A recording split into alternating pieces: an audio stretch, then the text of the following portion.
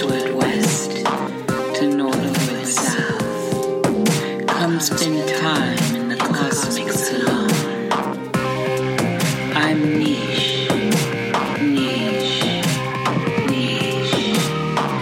and I'll be your companion as we slip into the liminal. Relax and sink in with an open mind and eye for the curious and strange. Come let go with me.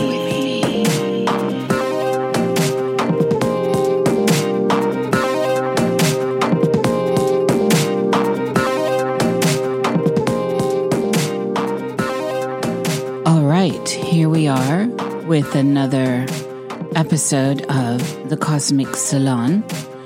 I have a very intriguing guest this day. His name is Damien Dumar, and he is representing the Vampire Ashram, talking about a book from Lucien Mars, The Last Harvest, A Secret History of Lucifera, Aliens, the Illuminati, and the Fate of Humanity. Now, I find this a very intriguing cauldron, if you will, of subject matter and a lot going on around all of this is spinning and swirling in the collective mind, in the collective dream, in the subcurrent of all that is, was, and shall be. This is, I think, most people looking at the realm understand a very auspicious time. And most religions, especially all those Abrahamic ones, are a chatter, a buzz with end times and the prophecies therein. Throw in your template. And so here we have this book. Here we have these characters. Here we have this narrative. Now, coming into this, I was compelled to reach out to Damien because I find this provocative. And in that, there is absolutely so much credibility for things I personally can agree upon. And as I was talking with Damien before the show, there are things that put me off a little. And I'm not sure if it's because the water's been muddied, and we're going to talk about this, or if it's just stuff I don't have experiential relating to yet. So we're going to go there. I want to welcome in Damien Dumar. Welcome to the Cosmic Salon. Thank you for having me. So it's a pleasure to have you, and thank you for being so swift in getting back to me. Let's talk about you for a second, Damien, if you don't mind. Who are you, Damien? Oh, that's a good question. Well, the short answer is that I am a reptilian-human hybrid, and that I represent an empire known as the Siakar Empire. The Siakar Empire is the latest rendition of what was prior to that the Aryan Empire, and prior to that the Orion Empire. So many people have heard about the Orion Empire, and some even the Aryan Empire, usually in New Age books that will talk about the Orion Empire and how it was ruled by an Ayakar queen who goes by the name of Lucifera. And the information is rather limited, and most of it came from a downed alien craft pilot. So some years ago on an Indian reservation, a spaceship crashed. There was a pilot on it who was extraterrestrial, and he was rescued by Native Americans, and he had with him a type of what's called a Gurku crystal, or a data storage device that had been somewhat damaged and corrupted. And on this crystal was a lot of information about the Orion Empire and the Wolf and Anunnaki who come from the Sirian Empire.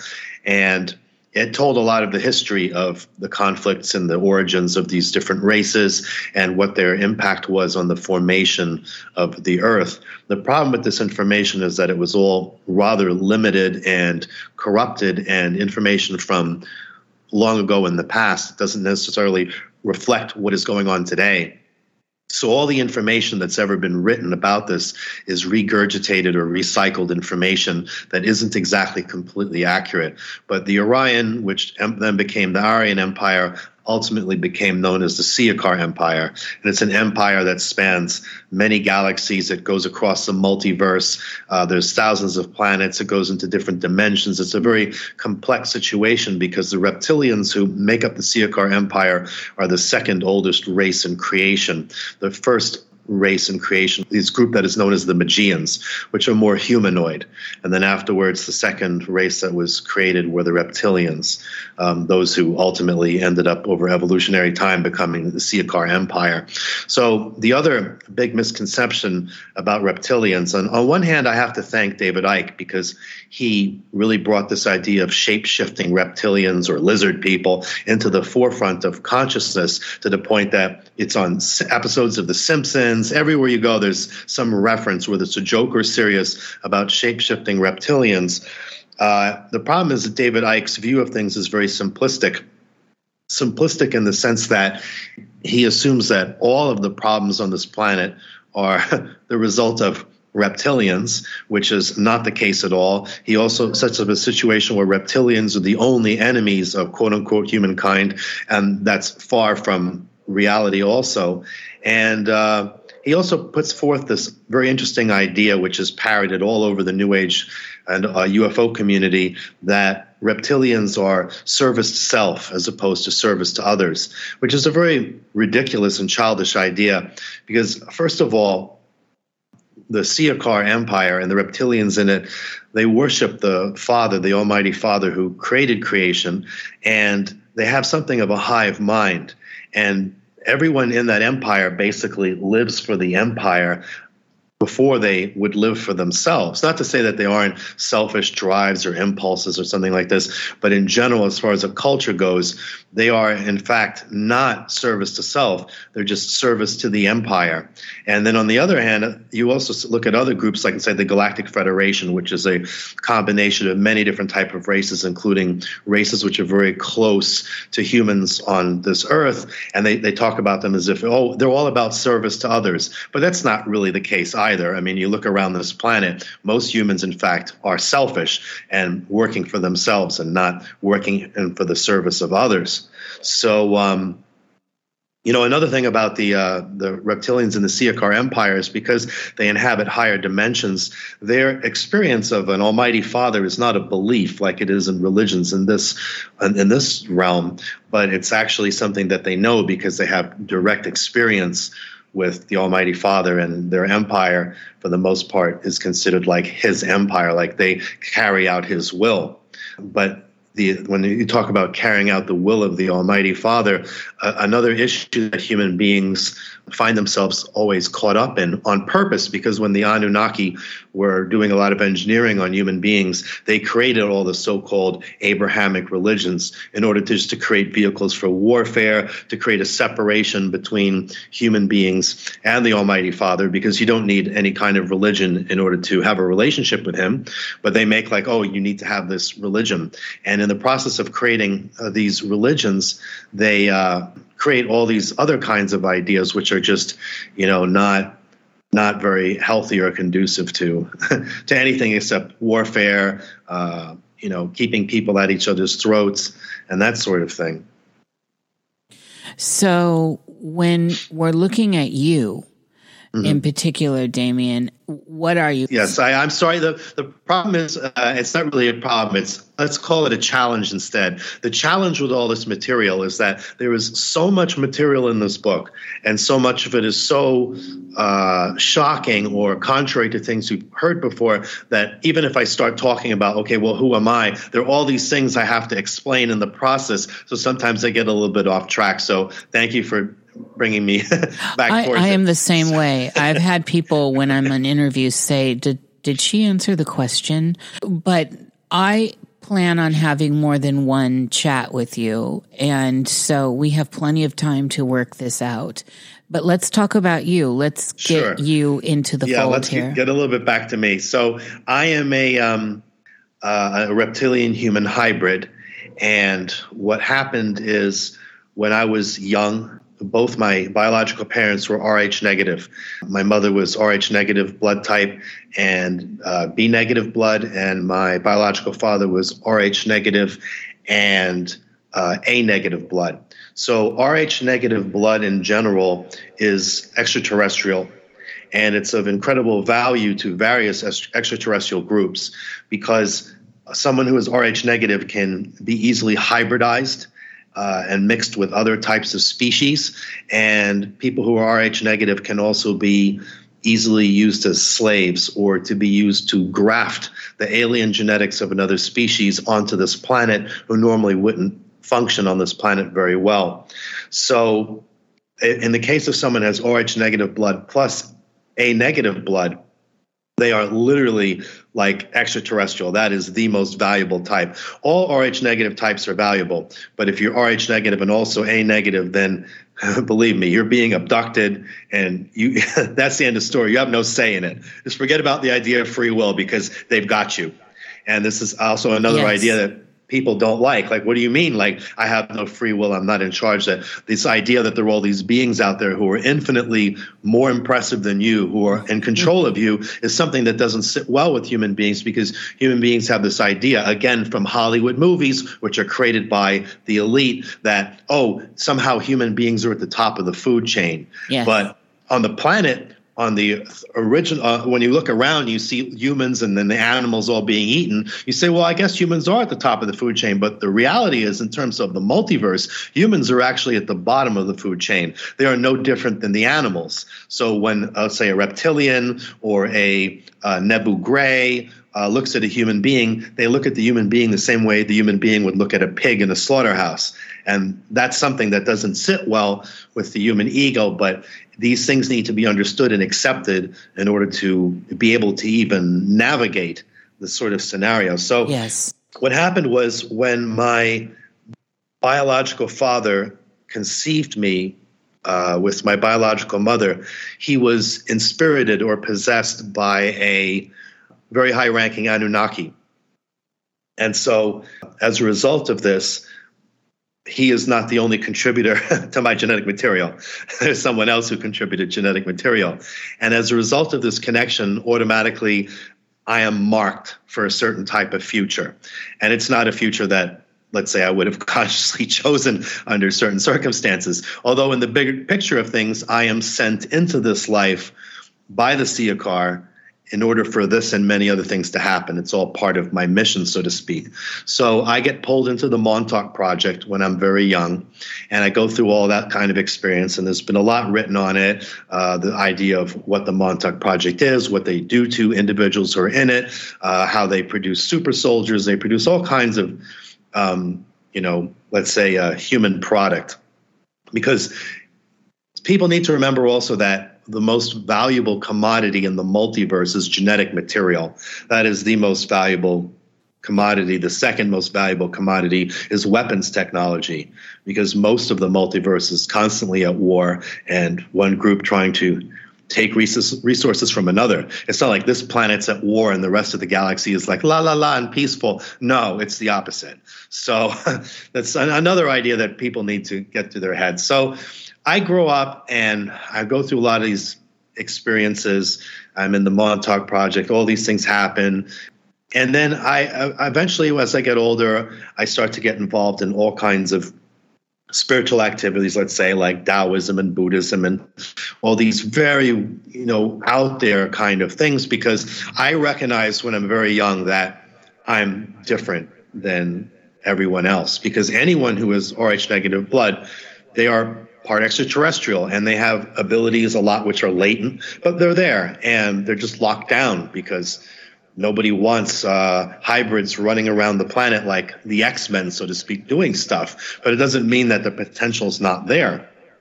So as time goes on, eventually I get very frustrated because nothing is really working out for me.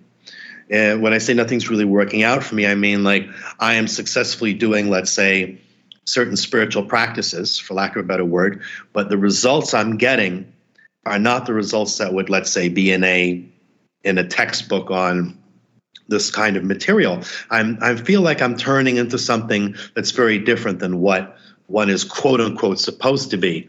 And there were certain hints about what my future would be, because I remember I was in China.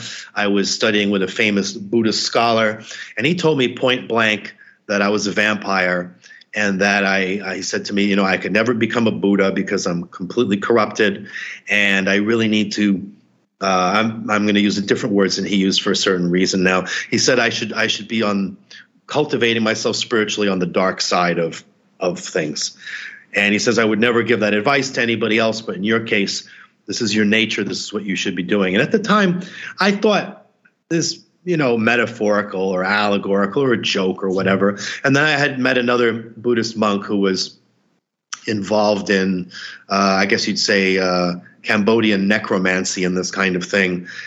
And he had said to me the same thing. He's very apprehensive around me. He's very uncomfortable. And this is someone who's working with energies and things that are very dark. And he was like, you know, you're a vampire and, you know, blah, blah, blah. And he was actually very against me. And I thought, what are all these people telling me? I'm this and that. But then I look around in the real world and I'm seeing that it's almost like the quote unquote light side wants nothing to do with me. I'm doing this, that, and the other thing, and I am not getting the results I should. I'm becoming something else. And I'm a little bit confused at this point because well, you know, it would be confusing, especially if you consider yourself, for the most part, a good person. You would, at least at the time, I would think like, well, that's what are these people all talking about? So there was a certain point in my life where I got incredibly frustrated. I couldn't take it anymore. There was something inside me that wanted to get out and express itself. I had an idea that I was something not normal. I was probably something of a monster. I couldn't really make heads or tails of it.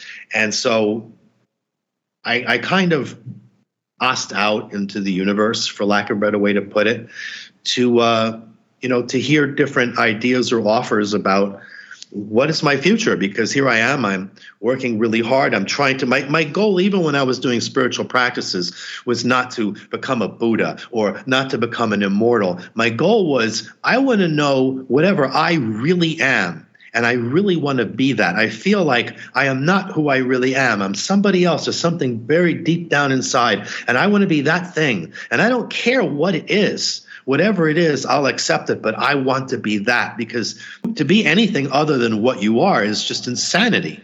So yes. At this point, there was some little bit of time that passed, and then I came upon this website, which at the time was called Vampire Ashram. It's no longer up in the way it used to be. And on this website, there was this individual. His name was Lucien Mars, and he was selling bindings to entities. So you could, let's say, one of his popular offerings was that if someone wanted to be bound with a succubus, so you could have, forget about having sex with humans, every night you can have sex with the succubus or something like this. I remember looking at it and just kind of laughing about it and thinking like, oh, well, that's nice. And he had a lot of other entities on there that one could have bound with, vampires and goddesses, and there was a whole array of entities of various sorts, dark fae, things like this. And I wasn't at the time particularly that interested in that. It was just sort of like a curiosity, like a million other weird things I'd seen. But I had a feeling that somehow he could give me advice on certain topics. And so I had written to him, and I explained to him some of my life history and what I was doing. And I had inquired if any of these entities could be of any assistance in the various things I was trying to get. And I wasn't one of those people, I want to get an entity to go get money or something like that. It was more to do with my internal quest. And he had written back to me, and, he explained to me point blank from what I wrote that, yes, I was a vampire, and, he can facilitate at that time, I guess you'd call it a transformation, that, he had the power and because of who he was in let's say the Siakar Empire, because Lucifera, who's the Iakar queen who rules the Siakar, she is the mother of all vampires, and she is the ultimate vampire goddess. So, he was sort of presented this offer to me. Well, this is, who you really are. This is where you're from. You're having all these problems because this is really what you are. And so I had thought about it for a little while, and I read everything he said, and I was like, you know what? Everything he says, as crazy as it sounds, it completely makes sense. And I've never heard anyone say to me these things and answer all these questions, which literally nobody else could answer. And now it all made sense. So I actually didn't think too much about it or hesitate, and I went through with it. And at that point, process begins to happen whereby, how do I say this? Someone who's a hybrid such as myself, they, a lot of the stress and conflict is caused because you have this humanity, which isn't really real. It's just there covering up this, like a tip of an iceberg, all this other stuff, most of which has no place in a realm like this realm, but it's there and it's eating away at you. So at this point, the iceberg kind of begins to go in a process of inversion, I guess you could say, and the humanity begins to die off. And then the real you starts to wake up, along with all that would entail. And, one is in a very different scenario then, because a lot of let's say the abilities that you would have as an RH negative person begin to wake up. A lot of the traits that were hybridized in the Montauk Project, et cetera, they all sort of begin to awaken. So, Lucien Mars, of course, is no longer in this realm. So this website is no longer up in its the form it once was. There are no longer offerings like this being made. And what Lucien and I worked on was the plans for bringing this book into the mass public, because this book is ultimately is sort of a project of the Almighty Father, because he does plan to bring about an apocalypse on this planet for many reasons, which the book goes into great detail, and I will happily talk about. And the period for the apocalypse is pretty much 2025 to 2050. So around 2025 is when things will begin to happen. And by 2050, there'll be no more life on this planet. Now, I know when I say this, people go, oh, okay, another, corner preacher who's crazy carrying a placard on his stick saying the world is coming to an end. And I totally get that. But from what I can tell you, it is. And people can do whatever they want with that. And I know I'm going to get a lot of flack for this. It's why we have the Georgia Guidestones on the cover of the book, because the Georgia Guidestones, although they're not directly related to the apocalypse, they represent the intention of the rulers of this planet to wipe out the human population. But they wish to do it for different reasons. The reason that the rulers of this planet want to do this is they want to kill off everyone who isn't RH negative, and then use the surviving RH negative people to graft their own genetics onto this planet. Specifically, it's the Nebu Gray Empire who wishes to do this, and they are aligned with reptilians who formerly were of the Siakar Empire, but who betrayed the empire around the time of the pharaohs or something like that, and they broke off and they live here as exiles and rebels. And one of the reasons that they fight so much for this control of this planet is because there's nowhere for them to go. And anywhere they would go in the universe, we would come after them.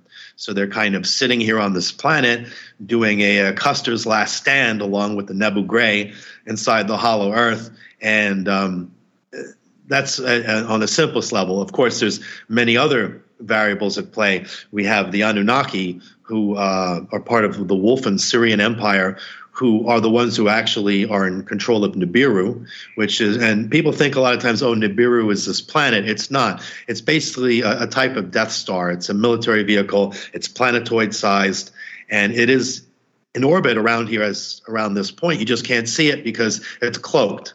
And they're sitting looking at the planet. You have another alien group called the Verdants who are eyeing this planet. They were going to come and become very public, and 9/11 was pulled off in part to repress this.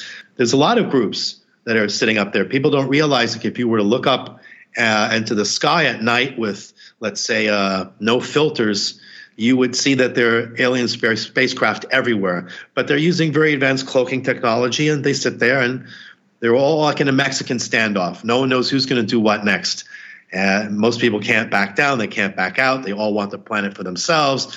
The planet's in trouble. And then on the larger picture, you have the Almighty Father who's like, I'm going to wipe this whole place out, reseed the planet, and create a new creation onto it.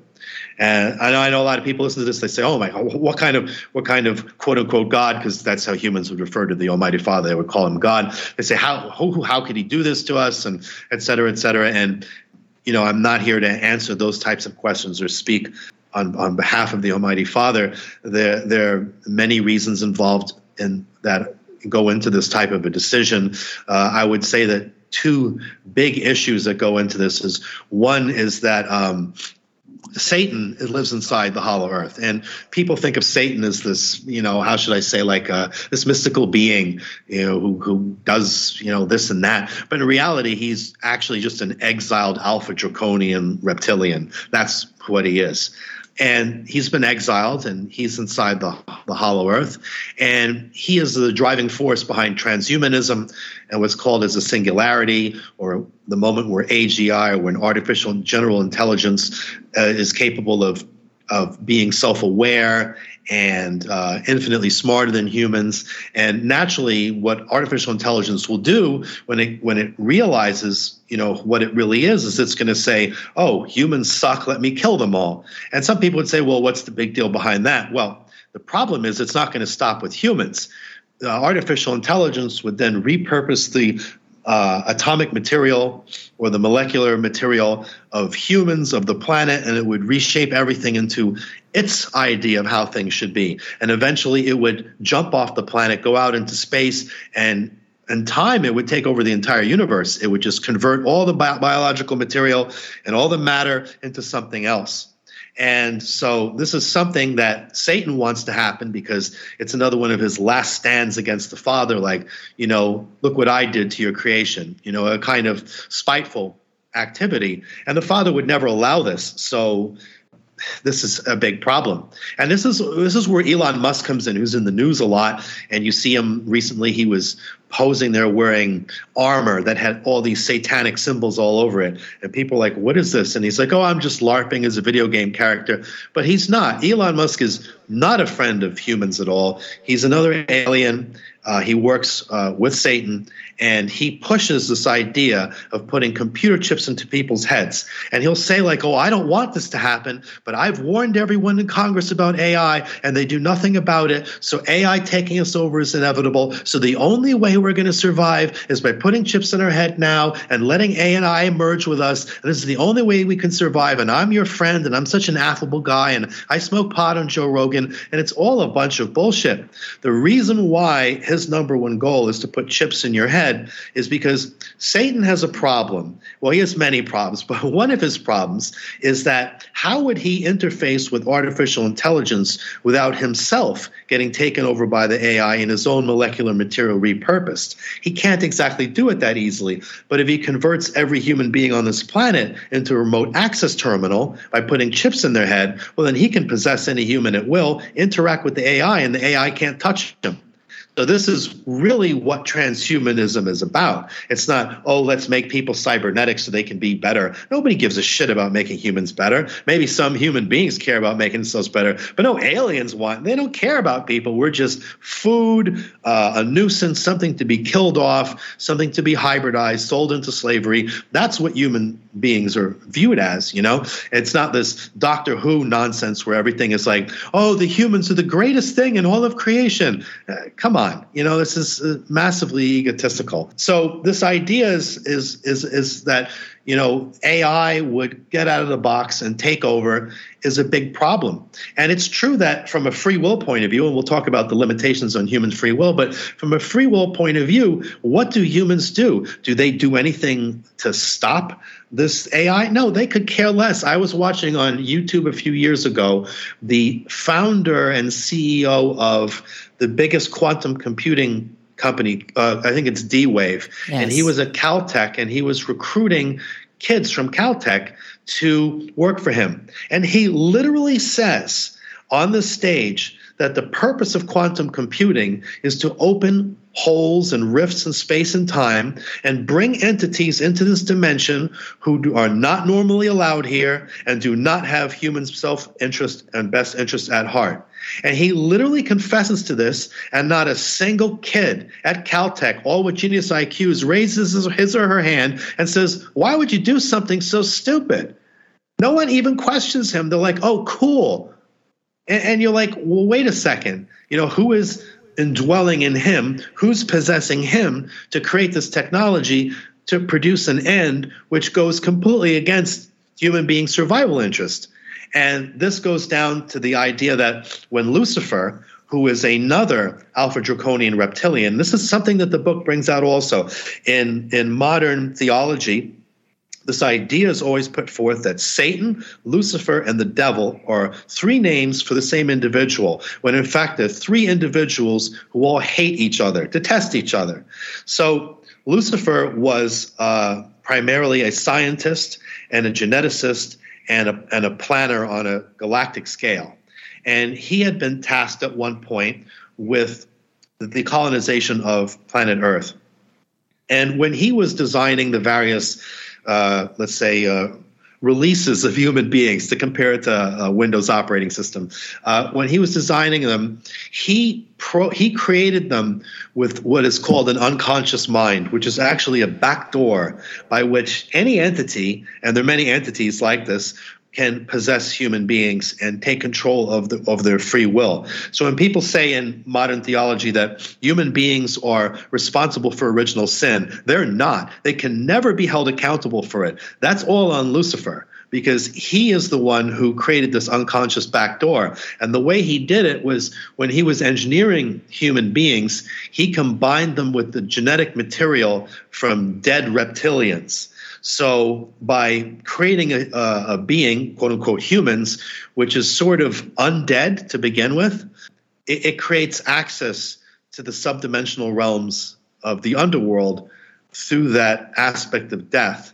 So he could easily communicate back and forth, because Lucifer's whole thing, or one of his issues at the time, was that he felt that he was snubbed of his right to take over the throne in the Siakar Empire. So he had issues with his name in ancient times. One of his names was Enki, and he had an issue with Enlil. See, because Lucifer or Enki was a reptilian, and Enlil was an Anunnaki or a wolfen prince.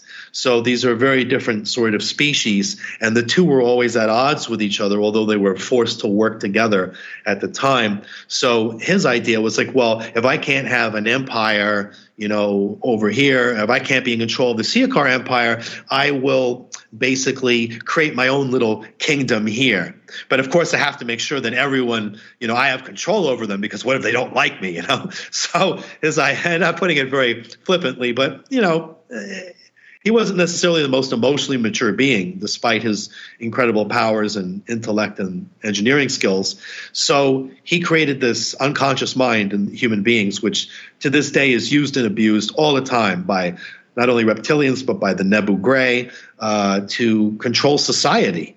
And it's one of the ways that they control society. This issue of a human being having this sort of real loss of free will as a result of Lucifer's machinations is another reason why, at a certain point, the Almighty Father is like, what am I going to do with this place, right?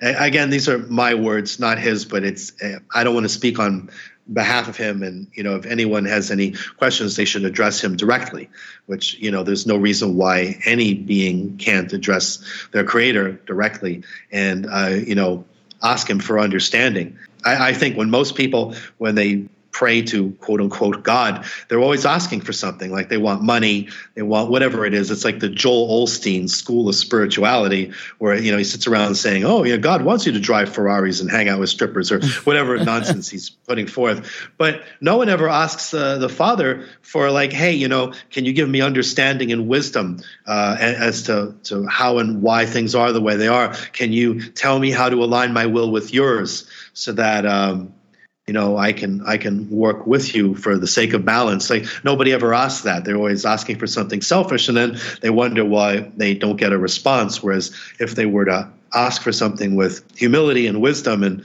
seeing the bigger picture, it may be different. Human beings, they still have a certain amount of free will, obviously. It's just, rather limited. But what do humans do? They don't stop the march of AI. Look at the recent things with the COVID. Like people were happily, forcing others to get injected and, supporting all these ridiculous draconian measures. And what happened to freedom of somebody to decide what goes into their body? Is it not a form of rape to take someone and stick a needle into them, penetrate their body, and inject some genetic material? That sounds a lot like rape, Yes. I mean, what's the difference between a needle injecting genetic material or someone putting his sexual organ into you and ejaculating genetic material? If you don't want it, it's rape. And no one seemed to have any problem with this. And this is one of the issues with humanity, is that they kind of sit around and they don't do anything about it. And listen, the reptilians and the Nebu Greys who are in control of this planet, they're limited in number. And one of their fears, which David Icke points out, which is correct, is that what would happen if people really realized what was being done to them, what's being done to their children, for example? They would just run riot like a horde of zombies, even if they had no firearms, and there's nothing you could do to stop them. Yet people just sit around and they don't do much of anything to prevent it. These are certain issues. So how this comes back to me a little bit again is that, so as I began to walk this path more towards who I really was and got into communication with, how do I say this, like communication with the Siakar, because that's the ones who sent me into this mess of a planet to begin with. And I'm really behind enemy lines on this planet. Like a Galactic Federation puts up with me because the Siakar is aligned right now with the Galactic Federation because they have interests in common. Otherwise, they don't like reptilians very much. They have the David Icke view of us to some degree. This idea sort of like serving humanity's eviction notice. What the Father really wants is that people know, look, this is really the truth about where you come from, what's going on this planet, how you are a part of what's going on a galactic or an intergalactic level, and this is what's coming. So with the free will you do have, what are you going to choose to do? Are you going to choose to delay the inevitable? Are you going to, do something about the endless laws that have been instituted in this country since Eisenhower that basically prepare you all to be sent to concentration camps? The only thing that you could say that humans, at least in America, have done right so far is they've actively resisted this push to take away your firearms, because one of the only reasons they haven't progressed yet is because they're worried about the fact that Americans or civilian population is more heavily armed than most militaries. And so what they do is they try to repeat the same nonsense they pulled off in Australia, which is they have kids shoot up schools who are all mind controlled by, various technologies. And they say, well, if they keep shooting up the schools, eventually people say, oh, let's get rid of the guns because we have to save the children. And it worked in Australia. It's worked in Canada. They've just taken away, you can't even get guns in Canada. I mean, it's like the most draconian situation, and people have gone for it. But in America, they're like, no, the BATF tries to change rules. And a lot of the states in America are like, no, we're not enforcing it. Sorry. Nah, we like our guns. And that's a great thing, because the guns, I could make a joke and say that your Second Amendment rights are the only rights that enable you to guarantee the rest of your rights. Yes. Because as Mao Zedong said himself, true power comes from the barrel of a gun. Yeah. And Hitler and Mao all took away everyone's weapons before they proceeded to exterminate them. Oh, yeah. So I think this is one hopeful thing about humans. And again, like I want to point out, I don't really care what happens to humans. I know that sounds cold for human human point of view, but I don't have a human perspective. I have the ability to see things from a human's point of view because I'm a hybrid, and so I have these various different points of reference. For example, someone who's a pure-blooded reptilian, it's very hard for them to separate themselves from their drives. And the same thing for a human. But if someone's a hybrid, it's easier for me because I kind of live between both worlds. I can see both sides and I can step in between them. I'm not as entrapped by my nature as a purely bred being, which has its advantages and its disadvantages like everything else. So some people would say like, oh, you're doing this to make money. Listen, we priced the Kindle book at $2.99 to make it. People would have no excuse to buy it. The paperback is $14.95. We don't make any money off this. I have plenty of money from other activities I've gone in my life. The whole purpose of this book is just to get it out there. I'm not really I don't care what happens to humans. They could all get wiped out. I could care less. It's just, this is my role. And this is another idea that people need to understand. Even in the King James Version of the Bible, it says that the Lord creates good and evil for his purposes. Human beings have this idea, well, good is great and evil is bad. But the reality is what's important is that whatever polarity you're on, your actions and will in alignment with those of the Almighty Father for the sake of balance. So, destruction is just as necessary as creation, because otherwise you wouldn't have a creation, you have a clockwork. So you have to have elements of free will. You have to have good and evil. You have to have creation and destruction. It's like a yin-yang thing, or else there's no point. So even beings who are quote-unquote evil, they have their purpose as long as they're in alignment with the will of the Father. And the issue with beings like Satan is that Satan is evil, but he is against the Father. Let's put it nicely, or as mildly as possible. He is against him, and his will is not in alignment with the Father's, and he's just out there being chaotic and making a mess and trying to throw monkey wrench in creation. Whereas opposed to other beings out there, they may be classified as evil, but they are not overstepping their bounds, for lack of a better way to say it. And this is just how it goes. And even someone who's good, but who's acting in a way which is not in alignment with the Father's will or not in alignment with balance. A simple example, someone who goes to the park and feeds the rat population until the rat population explodes and then they all get exterminated. Was that an act of goodness, feeding the rats? No, you got them all killed. So everything has to be in balance. And I think in creation, there's lots of beings like this. And one just has to always ask themselves, who is their will aligned with? Let's step back a minute. Sure. We'll get into everything. And there's plenty of time for us if you're willing to come on again as well. Sure. I'd love to. So let's talk about your transformation. I want to get into Lucien a bit to be able to bring something comprehensive here. When we're talking about your transformation, and I think a lot of people that relate to this process you've already put forth with, who am I? Why don't I fit? I've tried all this and I still can't find who and what I am. And this leads you to Lucien, and this leads you into this knowledge that seems to be explaining to you, showing you where you come from, what you are, what your purpose is, and you are then in the process of being able to do a transformation and an awakening into yourself. And I realize some of this is probably stuff you are not able to speak about in public, correct. But what can you speak about in public as far as when you did go through this transformation? Because I can guarantee you, and you know this, Damien, you know this, there are lots of others out there that are in that same position, that feel they don't fit anywhere. And the world at large here, because of everything you've just laid down for us as a foundation in this house, that everyone's been misled, the stories that have been told about some of the others, so reptilians, etc., have all been weaponized. Mm-hmm. bad is good is bad, etc. One's true nature is something to revel in rather than repent from. And so let's talk about your transformation. Yeah, I think a good way to start off talking about that is let's look at this idea of Rh negatives and hybridized beings in general.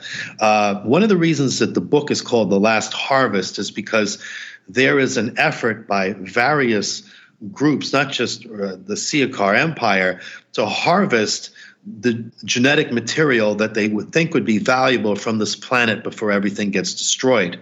So this applies to both what would be considered the light as well as the dark. So you have on one end, for example, the Galactic Federation, which is looking around for people who are hybridized, Rh negative, whatever, that they have qualities that would be valuable, that they would want to take them into their, their civilization. Even though when I say civilization, we're talking about civilizations that span planets. And the darker side, like the Siakar, they look also for people who are, let's say, who have a latent vampiric nature, latent reptilian nature. They're born with this sort of thing and say, hey, listen, why don't you come home to us where you belong? And this applies to different groups. Everyone is looking at where are our people down there, or those we would consider our people, and let's take them in. And it's another reason that the father wanted this book written, because a lot of people who are hybrids and in that situation, they have to kind of decide where they want to go and what they want to be, because there are many types of hybrids that they would not be accepted in one place or another. For example, a hybrid such as myself could never function in a Galactic Federation environment. I am built for one thing, and it's not a good thing. So what would I do? I would be bored. There would be no place for me. Especially because people who are hybridized or Rh negative, oftentimes they don't really know exactly what they are. They just don't know, because there are so much people who've been hybridized, kidnapped. They have so many implants in them to hold them down. So no matter who it is that's taking you and experimenting on you, they put implants to keep your abilities from showing up, so that you can't access or see parts of yourself. Because a lot of those things, they don't function in this world, or they take you and they use you for something else outside of this realm and then bring you back. There's all kinds of motivations here. So what I'm getting at is that people who are hybrids are kind of like, in many ways, orphans looking for a forever home, because nobody really wants them. And here, while masquerading as a human being, whether knowingly or unknowingly, you have this sense like, I don't belong here. People reject you. You find that all your friends tend to be hybrids as well, often from a certain batch consignment. Maybe you're all in the Montauk program and don't remember it. People tend to congregate because they recognize each other on that energetic signature. But you say, okay, I really don't belong here. Well, then where else in the universe do I belong? And you want to find someplace, because there are a lot of creations, they have to be destroyed. There's really no place for them, no place for them to operate. It's sad in a way, but this is what happens when aliens who have technology that's millions upon millions of years more advanced than ours experiment into the creation of life. They don't create life in the same way that the Father would create life, which is basically creating out of nothing, for lack of a better way to say it. They're creating life by taking pre-existing genetic material and creating life forms. And they very often do it with complete and utter irresponsibility or concern for what they're creating. The transformations that Lucien was offering at that time, it was mostly for people who have a dark nature, who would be attracted to this, who have a vampiric nature, who have a reptilian nature. And the idea, in its simplest form, is that you are making a contract or a pledge to Lucifer that your will be in service to her will, and that you belong to her and the Siakar Empire, and this is was a contract that's made, and it's one that cannot be reversed. Once, like the Father would say, okay, well, you're a hybrid, you're this and that. You have your free will. Here's your moment. You make a decision. What do you want to be? You want to be that? Okay, that's what you're going to be. Okay, and you have to take responsibility. So when they say in the Bible sometimes that Adam and Eve ate from the tree of knowledge, they actually ate from the tree of consequences. That was part of it, was that they had this full understanding of the repercussions of what they do. So, someone who would, let's say you want to be on the dark side, you want to be like this and this. It's a very serious thing. It's not a flippant thing. And there are a lot of people out there who offer or who were selling this type of thing, or from, whether it was legit or not. I mean, a lot of it was, probably just garbage. But, and there's certainly a lot of people who may have seen, maybe, I don't know, who may have taken Lucien up on, certain offers like this, and they thought it was a joke, like they do it like for kicks, like, oh yeah, let me transform myself into a vampire, thinking that, it's not real until it happens.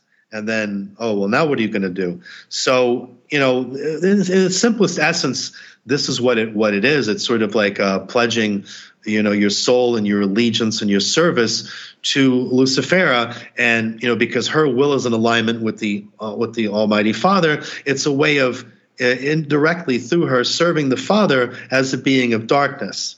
And I don't know how people are going to necessarily react hearing that, because of course people go, "Oh my gosh, you're evil." Well, so what? I understand that humans have this ingrained nature to look at these ideas as bad, but what do you do if that's what you are? You see, this is what people oftentimes don't think about. Humans look at evil in the sense like, well, evil is just a lack of love. So if someone's evil, it's because they didn't get enough love as a child. If you just gave them enough love, they would be good. And this is not the case. It may be the case with human beings to some degree, because human beings were never meant to be killers. They were never meant to be evil. That's not their original purpose. But when it comes to other beings out there in creation, if you are created as an evil being, then that's what you are. And it's neither good nor bad. It's just, what do you do with it? Are you going to align yourself with the Father and serve that purpose, or are you not? Are you going to do something else? So like in the case of like with soldiers, let's say, like people ask today, they say, why do we have such an issue with post-traumatic stress disorder in our soldiers? This is something that always happened. World War II veterans, they came back from war and they were drinking and all that and had problems such as alcoholism. But nowadays, we have this really huge problem where you see veterans committing suicide at rates that never happened before, and you see PTSD on levels that were never before. So why did that happen? The reason was for this goes as such. So around time of World War II, the military had done analysis of soldiers' combat behavior, and they discovered that almost all of the killing was actually done by a very small percentage of soldiers. I don't know what the number was, but let's say it was 15% of soldiers did 100% of the killing. Most human beings in combat were shooting purposely to miss the other person, because it actually goes against human nature to kill other humans. I know if you look around the planet today, you'd say, well, it doesn't seem that way, but just just hear me out. That was the problem the military saw. So they looked at the people who were doing all the killing, and they realized that the vast majority of them were psychopaths, which was problematic because you don't want an army that's filled with psychopaths. This is not a good thing. But there was a very small percentage of soldiers who were not psychopathic, who had no problem killing, actually enjoyed it, were very good at it, and weren't disturbed by it very much for whatever reason. So the military said, how do we turn our whole army into those people? And so the military adopted all these types of strategies by which they could temporarily brainwash people and get them to start killing, and to do it without an issue. And to a certain extent, it worked. And soldiers who were in wars like, the Desert Storm, Afghanistan, they were going out there and they were killing like crazy. The problem is that human beings have something called a conscience, which is something that many other species don't have. And what happens is for a while, you can repress your conscience. The military even has developed drugs to temporarily repress the conscience. But after a certain point, after you've done a lot of killing, one day it all breaks down. And now your conscience kicks in and you start being haunted by everyone that you killed and all the other things you may or not have done. But then it's too late. And you think the military gives a fuck? They don't care. Because how did Kissinger look at military people? He called them like dumb, disposable animals or something like this. Those were literally his words, how he viewed soldiers. And so they just discard you then when it's done. Thanks for playing. Here's your free meal ticket. Go get lost.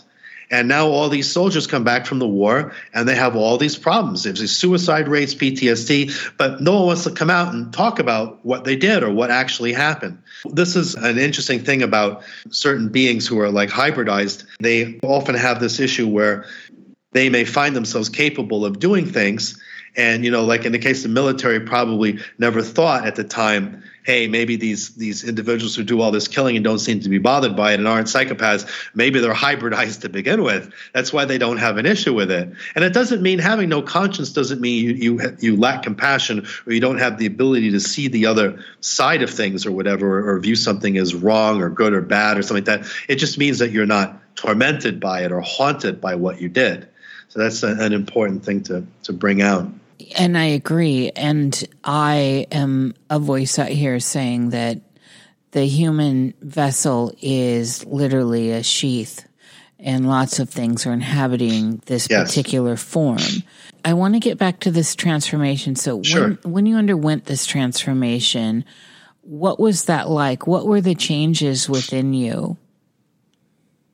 This is a topic that I don't want to really speak about because there's a lot of things that just forbidden to talk about. And it's not because I'm trying to hide something. I will say, to be in a very general term, what one notices is how much of what you would identify as your humanity, it just begins to go away. And then you start to look at things in a very different way. And, everyone who's hybrid, it's like they talk about, say they have certain abilities or what goes on. It's really entering into a whole other world of consciousness and, shedding your human consciousness and then becoming aware of how things actually are. And a lot of that can be very disturbing and it's challenging, and there's certainly, it's not an easy thing. And in my case, I pretty much had to give up everything. When I say everything, that's speaking in hyperbole. So let me be a little more specific. At first, when I transformed, it was not, let's say, like a big deal, but there was a certain point where, because prior to that, I had sort of been under the influence of a different sort of dark energy because I was a product of the Montauk Project and I was a hybrid and I was hybridized for certain purposes and I had certain genetic material. So, my handlers, let's say, put it that way, my handlers from that side of things, they weren't really aware of what was going on until it was too late. That I sort of had slipped their grasp, and they were very, very upset. And it was sort of like that point, it's like, get him back dead or alive. And, at that point, I'm hunted. And I was at the time living in New York. And as the book talks about, New York is called the Empire State for a reason. It's because it's the headquarters of the Nebu Gray Empire. And underneath New York City is another city, the Montauk base out on the end of Long Island. It's actually has access inside the earth. There's a lot of things under that city. It's the headquarters, and so I'm sitting there, this like lone Siakar. Everyone now realizes that I've kind of pulled the wool over their eyes, and I had to have most of my own memories deleted in order to do that. And now they're being restored to me, and they're like, "Hey, go get him." And this is a big problem. So I had to, I barely got out of that city. I had to and the thing is, everyone, because you're in that position, you don't realize that everyone around you is part of the problem. See, so when I grew up as a child, I was playing with George Soros's kids. My father knew George Soros. George Soros knew my grandfather and my family back home. And I didn't think anything of it. I was, hanging out with girls who dated George Soros. I was part of this world, but I didn't even really know that anything, I was just like, I thought it was just like, it's just coincidence. It means nothing. I don't realize what I'm a part of. I had no idea. Suddenly I know. And now everyone's like, go get him. So I have to, I leave New York City as fast as I can. I barely made it out of the city. I had a lot of help to get out. And I had to leave behind. Well, I don't say I have to. I made the choice. I didn't have to. I could have refused to do it, and terrible things would have been the consequence. But I chose. I leave my family behind. I leave all my friends, any romantic relationships, quote unquote, abandon them. And no one knows what happened because everyone that I was related to was in the Montauk Project or some other program, or, I would be speaking, let's say I'd be at home, I'd be speaking with my father, and my father would suddenly get possessed, and I'd be having a conversation with another being. And how long do you think it takes before my own father would try to murder me or set it up that I would kill him so that they could get their claws on me? So this is a very real thing, and people will look at you and say, oh, you're delusional, you live in a fantasy world. Well, that's fine what they think, but I don't really care what they think. I have to watch my own soul because, the issue is people think, oh, well, you might get killed. Well, death is nothing. I mean, most of us are immortal anyway. That's the least of your problems is death. I have no fear of that. There's far worse things than death.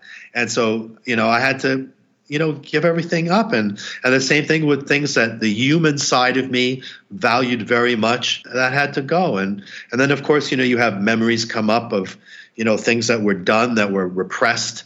It's a very tricky situation. And the only reason that, I would say I give all my credit to making it was that because I had lots of companions who were, from the Siakar who, they're like here, but say they exist in a subdimension, for lack of a better way, or it's like tuning a dial on a radio, so they could be standing next to me, but no one will notice, but they're here and there's someone else at the same time. Because, inside, you not only have the universe and various universes that create the multiverse, but even inside a universe, you have all kinds of dimensions and subdimensions within that universe. So creation is really like infinite in many ways. It was actually through the help of many of these beings, reptilians, nagas, fae, etc. I give them the credit for guiding me because I would have never made it on my own. You have no chance. People don't realize what they're up against. Like the power of so many of these beings. A human has literally, unless there's something helping it, the human being has no chance. And I know that people like Dan Winner, they like to produce all this fantastical nonsense saying, the human being is really the most powerful thing out there and it's just being held down by reptiles and all you have to do is X, Y, and Z and suddenly you can travel anywhere without a spaceship. And this is crazy. The reality is not like that. The reality is you're so outclassed. You're completely fucked. I mean, there's so many alien races that if they decided to come here, they would wipe the planet clean in days. If they wanted to do that, they would enslave everyone, do whatever they wanted to you, and nobody would stop them. People talk about human trafficking, for example, on this planet, and you never think about species trafficking out there in the universe and what goes on. It's crazy. So, and when it talks about, like human trafficking also in this planet, like the millions and millions of people who have disappeared and no one's ever found their bodies, all the kids on milk cartons, all the people who are trafficked, where do they go? What, the elite buy them, use them as slaves? Where do they keep them?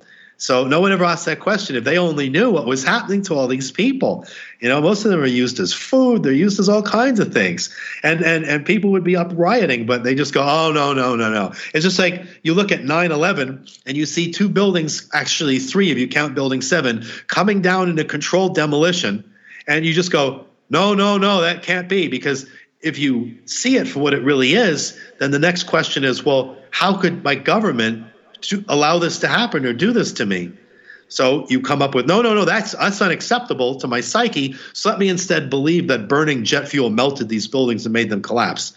And this is something that you see over and over with the human mind. Just it breaks down. It can't handle things. And it's one of the issues with a book like this is that there's a lot of things in there that will trigger things in people, especially if they have something in them already. Let's say they're Rh negative, or they were abducted, or there's something going on. They already have access to more information than they may consciously realize. So reading a book like this triggers this sort of thing. So again, I know that the idea of my transformation, that people love hearing about things, especially when they hear vampires. They want to know all about them. It's a very popular Hollywood topic, and it's limited a lot of things I can say on it. But the main issue is really, well, there's issues for Rh negatives and there's issues for regular humans, if there is such a thing. And the issue for Rh negatives is really, where are you going to go? What are you going to do? Like when the time comes and they really put the New World Order on, and people are going to death camps, and the nuclear bombs are flying, and there's other things that are coming to this planet we haven't even gone on yet, that are all culminating in this irreversible disaster for humankind. The question is, well, where are you going to go? So I think, obviously Lucien is no longer here and capable of offering these sorts of transformations. So what I would say to anyone who is, let's say they just feel drawn to Lucifera after reading about her in this book and her history, and they now realize, like, well, this is my calling. What they can simply do is they can pray to the Almighty Father and say, listen, this is what I'm drawn to, and this is the direction I'd like to go, or however it is you want to phrase it. And the Father will see to it that things, he can do anything he wants.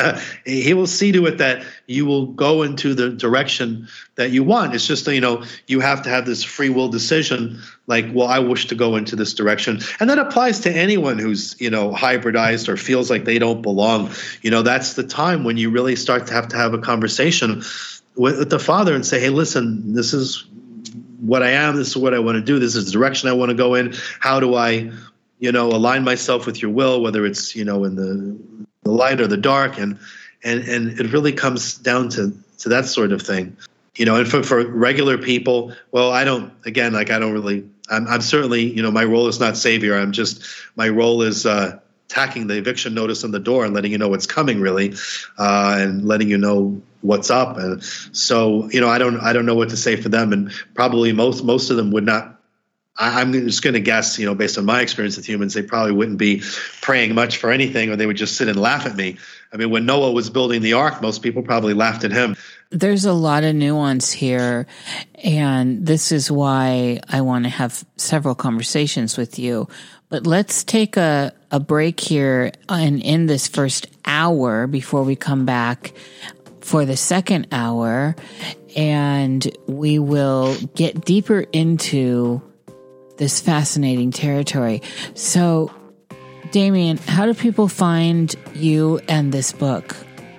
Well, if you go to Amazon, you can type in The Last Harvest by Lucien Mars.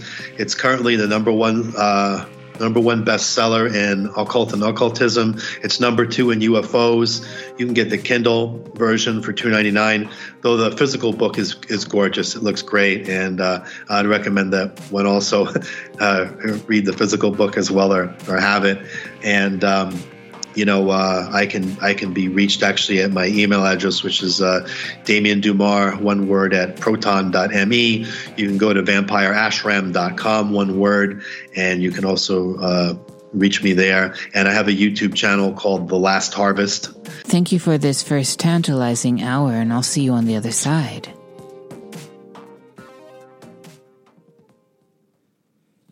And there he goes. Damien Dumar,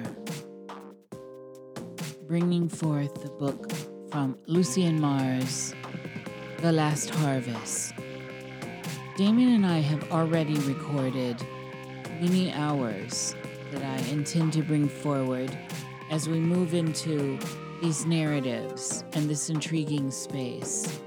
I hope you are able to keep an open mind and take in the information, take in what you need, and leave the rest.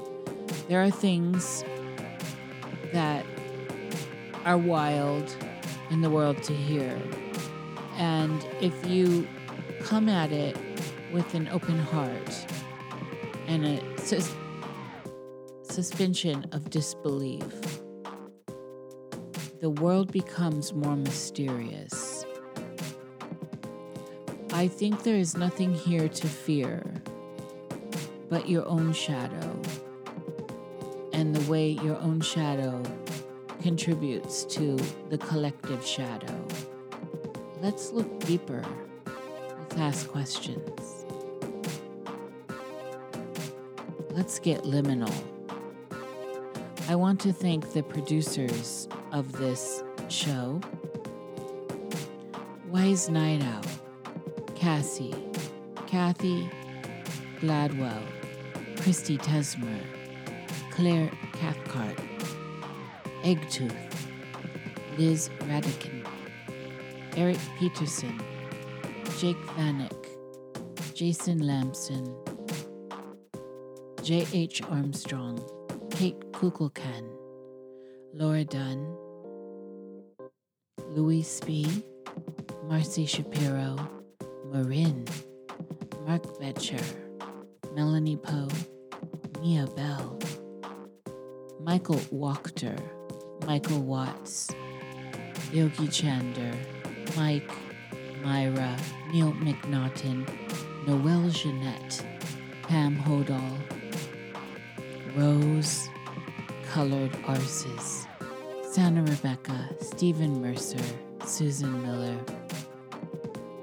JJ, Ren DeBlanc Brand, beautiful, beautiful, beautiful jewelry, and Babs the Bone Knitter. Thank you for being here. And remember to stay lucid, stay in presence. The dreamer loves the dream.